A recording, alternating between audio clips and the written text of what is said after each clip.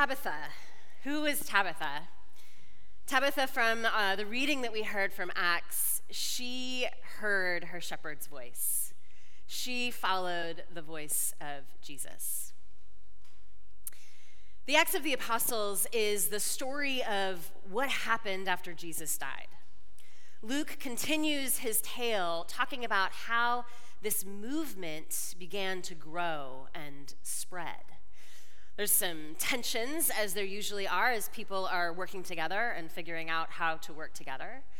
And there are a lot of surprises, I would say. Acts also has a sense of a breathless pace. Things happen quickly, things build. And I think that's also very apparent because in Acts, the Holy Spirit is moving. She is moving and working and helping to change this early community, these young people who were young in their faith. Began with an experience of Jesus, and then that rippled out and grew and grew. And Tabitha's story is dropped in toward the beginning of Acts and really is quite remarkable in how it helps to shape the expanse of what's going on. So there's a few lines about Tabitha. She was a woman living in the town of Joppa, and startling to our ears, she's first described as a disciple, a term that in the Gospels was really reserved for the 12. Those 12 men that were following Jesus. Although when you listen a little deeper, you hear that there were others that were followers, that there were others that included women who were followers. Tabitha was a disciple of Jesus, and the way that she lived out her faith was to care for, to nurture, I might say to practice mothering, with the widows in the town where she lived. And she dies. And I think of the widows that were left behind.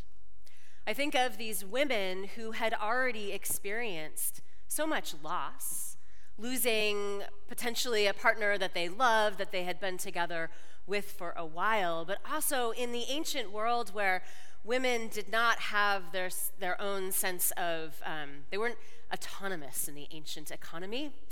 They were very dependent on the care, on the support that they received from their father and father's household, potentially a brother, their brother's household, and then maybe eventually their son's household.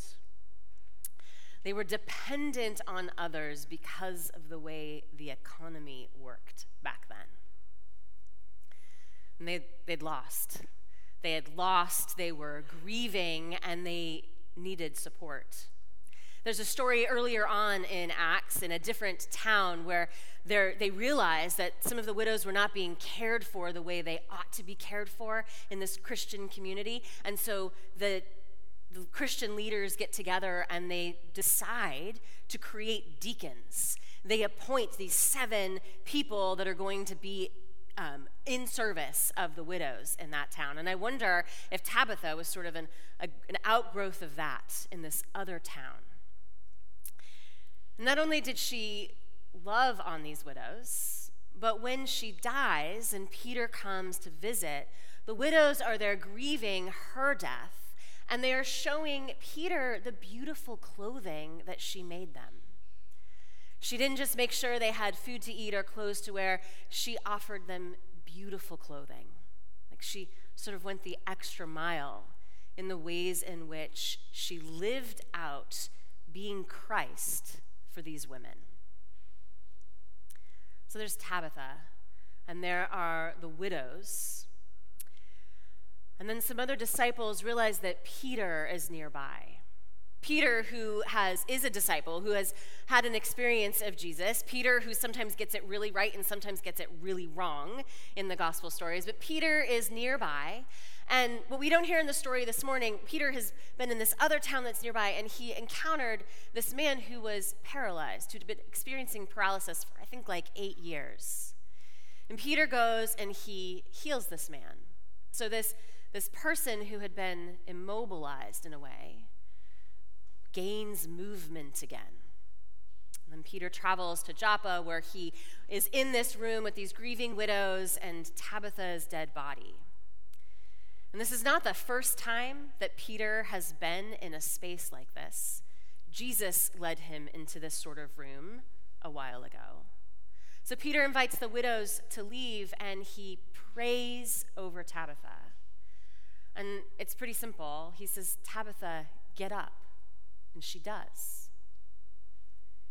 So Peter prayed over somebody who was immobilized, and they gained movement. And then here, Peter is praying over this woman who had died, and she gets up. She comes back to life. There's a theologian, Willie James Jennings, who's written a commentary about the book of Acts, and I would like to share some of his words here. He writes, "Peter's presence declares an unmistakable truth. Women matter. This woman matters, and the work she does for widows matters to God. It matters so much that God will not allow death the last word. Others had been raised from the dead in the Gospels and in Luke's Gospel, but this is different. Tabitha is an activist who lives again in resurrection power. She has work to do and joy to give to the widows. You have not been abandoned, dear widows." He goes on to write in his commentary, and this piece just feels so apropos for what we are dealing with today in our nation. Willie James Jennings goes on to say, "We know that death imagines a special claim to the bodies of women. Their deaths are normalized and naturalized in social orders that value men's body far above all others. It will not be so among the disciples. They will find Peter standing next to Tabitha, a gift of God who has been given again the gift of life. It is no accident that the first disciples to have this little taste of the resurrection is a woman, because it was a woman who gave birth to the resurrection." What a radical movement. The story of Acts begins right after Jesus has died.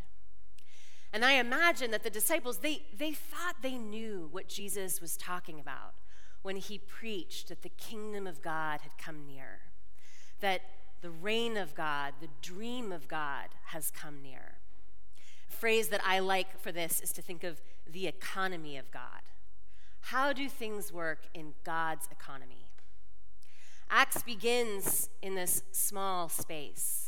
And if you remember, in the week after Easter, the disciples are locked behind a door, huddled together in fear of what they might encounter outside. But at some point, they went outside, and they started moving, and they started traveling, and they started to live out their faith. They started to live out this resurrection life. Peter, it's like with each step he takes, more is revealed for just how big this vision is. Those who can't move coming into movement. Those who are dead being restored to life.